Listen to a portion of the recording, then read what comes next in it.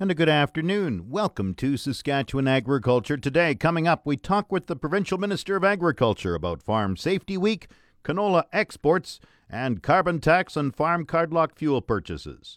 The official 620 CKRM Farm Weather is brought to you by Raymore, Yorkton, and Watrous, New Holland, working hard to keep more jingle in your jeans. And brought to you by Shepherd Realty in Regina, specializing in farm and ranch real estate in Saskatchewan. Call Harry Shepherd at 352-1866. The 620 CKRM Farm Weather forecast for today: partly cloudy skies, wind southwest 20, gusting to 40, the high +1, the low -6. Tomorrow mainly cloudy, wind north 30, the high 0, wind chill -10 tomorrow morning, the low -7. Thursday sunny with a high -1, the low -10. Friday sunny, the high -1, the low -9. Saturday sunny, the high +2, the low -7. Sunday sunny, the high +3, the low -5. Monday sunny, the high near +3. The normal high is -1 for this date, the normal low -12. The sun rose at 7:20 this morning. It sets at 6:57 tonight. And around the province, the hot spot is 800 kilometers north of Regina at South End, Saskatchewan, +5. The cold spot is up in the north as well, Stony Rapids at -4. In Estevan, it's +1 right now. Saskatoon, -1. Swift Current, +2. Weyburn, +2. Yorkton is +1. In Regina with cloudy skies, it's 0. That's 32 Fahrenheit. Winds are from the southwest at 21. Humidity is 75%. The barometer dropping 100.1. Cloudy in Moose Jaw, +3. Winds are from the west at 18. Once again, Regina cloudy and 0. That's 32 Fahrenheit. Back in a moment. Agri-News is brought to you by McDougall Auctioneers Ag Division. Forget the rest, sell with the best. Online at mcdougallauction.com. And Technotil Seeding System, packing where it counts. See the difference at Technotil on Facebook or on technotil.com. This is Farm Safety Week across Saskatchewan. Agriculture Minister David Merritt says Agricultural Safety Week is an important reminder to farmers to take care while working with farm machinery and unpredictable livestock. It's in conjunction with the federal government, too. The reason why we do it is really to raise an awareness about farm safety issues in Saskatchewan, Jim, and it's important for us to do this. Obviously, there's still too many farm injuries, and one fatality is way too many, Jim, and we just want to raise this awareness for families, farmers and families to be safe out there. It's important for us. I farm myself, and I don't think there's anybody out there, Jim, that doesn't know of somebody that was seriously injured or fatally injured in a farm-related accident. So we just want to keep reminding people to be safe out there. And I've said it before, Jim, everybody's expecting their family members to be home that night. So it's important that we really emphasize this Ag Safety Week and for farm safety. And in light of a lot of things, at the timing of the year, sometimes it gets stressful and people just try and get a little overexcited to get things done and just don't think, of what could be an outcome. And this is just a reminder for everybody to just stop and take a breath and just be safe out there. I've heard farming called one of the most dangerous, if not the most dangerous job there is. And it is. And I think we can all relate to ourselves on something that we've done that said, you know what, that was really a stupid thing to do. Why didn't I think about this? And we're lucky of an outcome that could have been worse.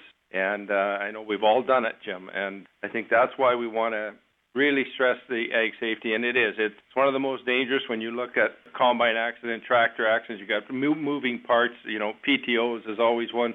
Grain augers are always one. There's a lot of accidents that happen right on the farm site, overhead power lines, things like that. It's just for everybody just to be very aware of their surroundings and things that could really jeopardize their health. Do you have any numbers on fatalities last year? Well, we don't. We just know the average. On average, it's about 13 people are killed in farm accidents every year, and it's most of them are related to equipment. Either grain trucks, semis, tractors, combines, balers, things like that. So we got to recognize that it's a very dangerous occupation, and we really have to stress to everybody on how important it is to be safe. On another topic, the Chinese have put prohibition on importing canola from Richardson International. What are your thoughts there? Where's that headed? Well, we're very concerned with it. We're really trying to communicate with the federal ministry. I reached out to the federal minister last week. We had a phone conversation. I happened to be the first provincial ag minister that she had talked to.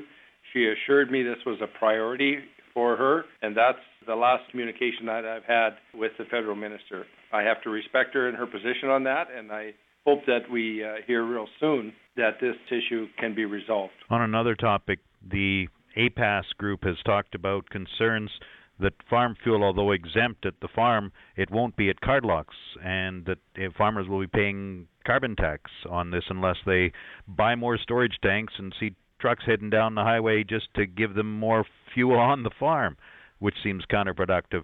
Your thoughts on this whole cardlock issue? Well, I hope we can rectify this real quick, and my understanding, the federal minister of finance is looking at this. I know my counterparts, colleagues here in Saskatchewan, were looking at this. That hopefully they'll find a way to exempt the cardlock fuel that farmers purchase. We all know people that do that. They don't want farm storage tanks on their farm. They pick their fuel up directly at cardlock, either in the morning or the night they come in, whatever the case may be. And so we just have to make sure that this process isn't hampered in any way, and that farmers can continue to use the cardlocks as they have been doing for some of them for decades. So I hope we can come to a quick resolve, and I'm confident we will by the April 1st date. David Merritt is the Minister of Agriculture in Saskatchewan. This portion of Saskatchewan Agriculture Today is brought to you by Degelman Industries. Look to Degelman for the most reliable, dependable, engineered tough equipment on the market.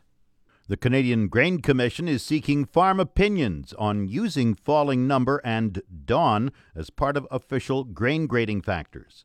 These are not official factors yet, but Remy Gosselin at the Grain Commission says a 60-day consultation period has been set up to hear from farmers about possible changes. The reasons for this is that many transactions now include payment or discount based on specifications that are important to grain buyers and customers, such as DAWN and falling number for wheat deliveries in the handling system.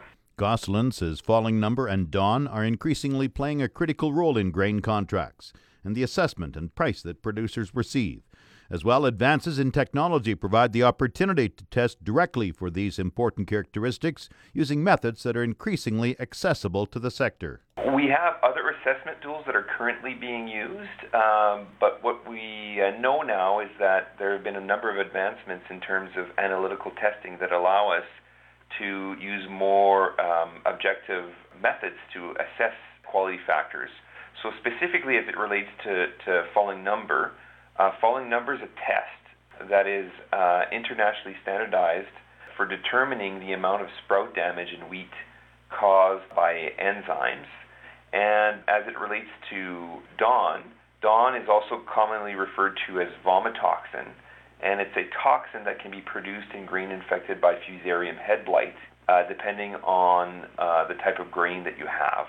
So specifically, we have been using for years other proxies to assess these grading factors. What we're suggesting now is to be using more objective methods to determine whether or not grain is being affected by these elements. Gosselin says producers have been saying that the current grain grading system is not reflective of the new operational realities of the grain sector. Specifically, farm groups have asked the CGC to include more analytical testing in the assessment of grain quality, and to help, and this is the most important point, and to help arbitrate disputes on price due to the presence of high DAWN or low falling number values. Gosselin says no final decision has been made pending the consultation period. There's no predetermined outcomes and no decisions have been made. We're gathering feedback from all of our stakeholders, and that of course includes producers, and we're facilitating the discussion on if and how these measurements could be reflected in the grain grading system. But no decision has been made yet. What we're doing is putting up a discussion paper up on our website at grainscanada.gc.ca.